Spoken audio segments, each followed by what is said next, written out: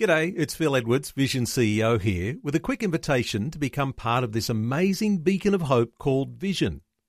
Together we can put our love into action to help people of all kinds build or rebuild their lives on the truth of God. Please consider the part you can play during our upcoming Visionathon appeal, remembering that it's your support that makes Vision possible, including this podcast. Jesus said, "If you hold to my teachings, you are really my disciples. Then you will know the truth, and the truth will set you free." When I was a young Christian in my teens, I worked at an office alongside a man who had been witnessed to by Mormons.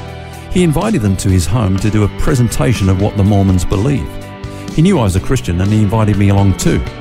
I remember going to that place in fear and trembling because as a new Christian I was barely established in my newfound faith. And I certainly didn't know my way around the Bible.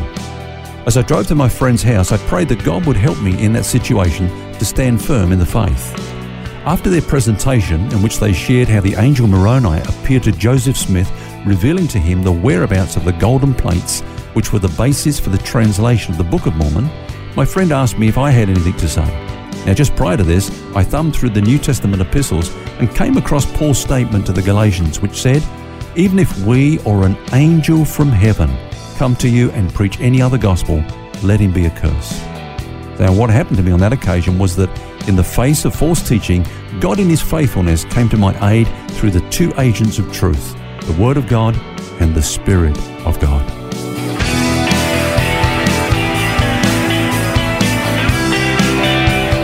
This is Set Free with Ken Legg. Thanks for joining us. It's Phil here along with author and pastor Ken Legg. And this week we're looking at false teaching.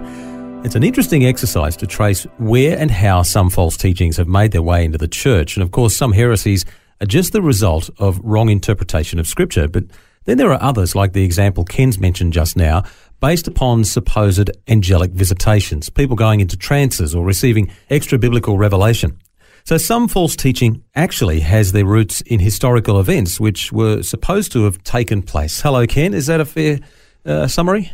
Yes, it is. In fact, we're looking this week at what Peter had to say about the false prophets in his day.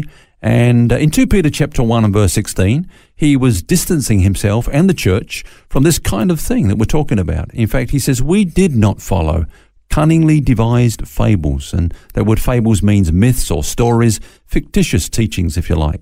Now, the church, of course, has constantly had to stand against imposters, counterfeit gospels, spurious writings, and of course today is no different. Now, Phil, I was watching a program some time ago, and I won't mention the name of the program on the TV, but it's the kind of program that's supposed to be about religion, but it sort of decimates your faith, I think. Yeah. It would be the best way. It doesn't build up faith. Yeah. It leaves you more confused than grounded in the faith. And this program, anyway, was talking about the Gnostic Gospels. You probably heard about those. Now, the Gnostics believed that the supreme God did not create the world, but rather a lesser, subordinate God created it, and he created it imperfectly. Now, in their view, the material world is an evil thing, and therefore we need to be free from it. And so basically anything to do with this world or the body is regarded as evil. So they don't believe, for example, in a bodily resurrection. Why would God raise another evil body again? You know, something that's material. And according to the Gnostic Gospels, Jesus was not, therefore, raised bodily. And neither will we be. That's one of the things that they say. And so salvation under Gnosticism doesn't require the forgiveness of sins, because whatever happens in the material realm is non-essential or non-consequential anyway. But rather what's important is that we get this secret gnosis, this knowledge that you get levels of it, you get closer to God. And that's the kind of thing that they were teaching, and they were creating all these myths and teachings. And Peter says, hey, we didn't follow any kind of fanciful ideas like that. You got to have your wits about you to spot the fake sometimes, because there's all sorts of theories that try to associate the names of some of the apostles and other Christians mentioned in the New Testament with the Gnostic Gospels, and even the very name Gnostic Gospel suggests that maybe it is okay, it is part of the Bible.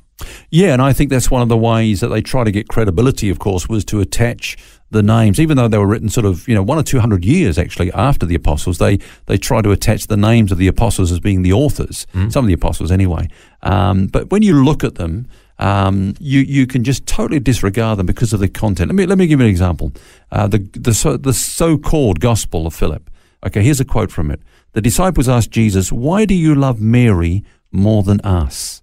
Now, out of that statement, that one sentence, came that cleverly devised fable that Jesus actually married Mary Magdalene, that he had several children, blah, blah, blah. You probably heard it. And, of course, that's what this program was talking about. Here's another one, the Gospel of Thomas. And, again, Thomas was not the author. That was just someone assuming, if you like, his identity. In other words, a liar. This is what we read in that so-called gospel. Peter said to Jesus, "Let Mary leave us, for women are not worthy of life." Jesus said, "I myself shall leave her, so that she may make herself male. For every woman who makes herself male shall enter the kingdom of God." Okay. Now, you've only got to look at that on face value to reject it. But even if there was some truth in that, or some, like plausibility, if you like, you've got to compare it with what Jesus said in the other Gospels. Are women saved by becoming men? How do they become a man? But, this television program that you saw and others put together by intelligent people, There are people who do put this forward as saying this is true. Some would say, how do we know that these aren't a true record of the life and teachings of Jesus? It's a fair question to ask, isn't it? It is. And my response to that, Phil, would be something that you said yesterday. Those who work with money, how do they spot a counterfeit?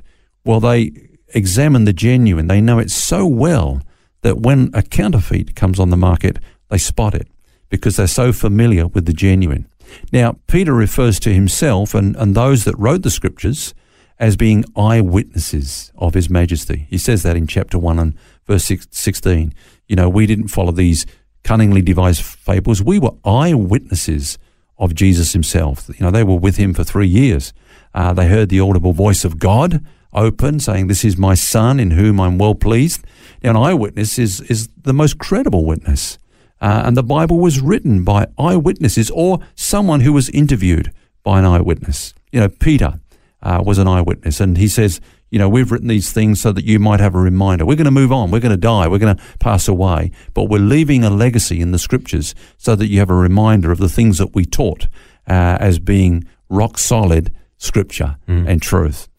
So you look at all the writers of the Bible. There was Matthew, he was an eyewitness. John, who wrote 5 of the books, he was an eyewitness. Peter, we've talked about. Paul.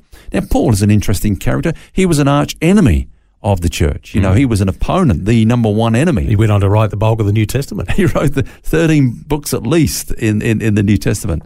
Then there was James and John. Now, not James and John, James and Jude. And they were half-brothers of Jesus. But the interesting thing about them is that they were originally unbelievers who became pastors and ended up worshipping Jesus as Lord. Now, I've got 3 brothers, and I can tell you not one of them has ever worshipped me. And furthermore, if I was not likely to, I would expect. Well, I was going to say, if I was to say to them, which one of you can convince me of sin? Show me one sin in my life.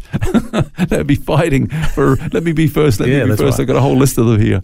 But that's the claim that Jesus made. Which of you can show me a sin in my life? They grew up with him, and yet they became apostles in the church.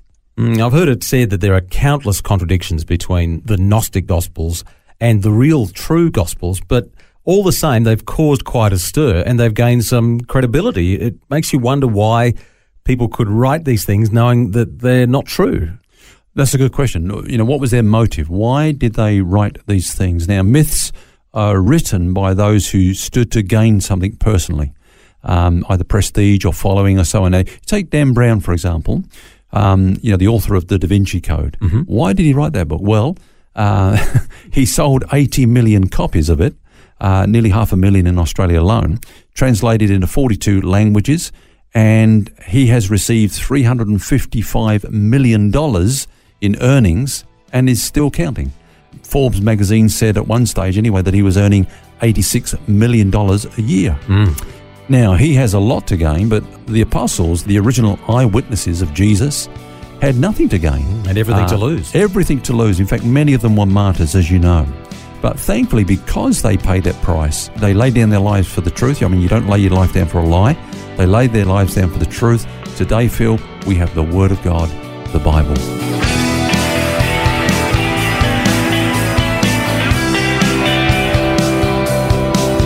Some some good insight on the subject of false teaching, and we'll continue our conversation tomorrow. In the meantime, don't forget, you don't have to carry that baggage. God wants you to be set free. For books, DVDs, small group studies and other resources from Ken Legg and details about Ken's ministry, visit the Vision Christian store at vision.org.au. That's vision.org.au.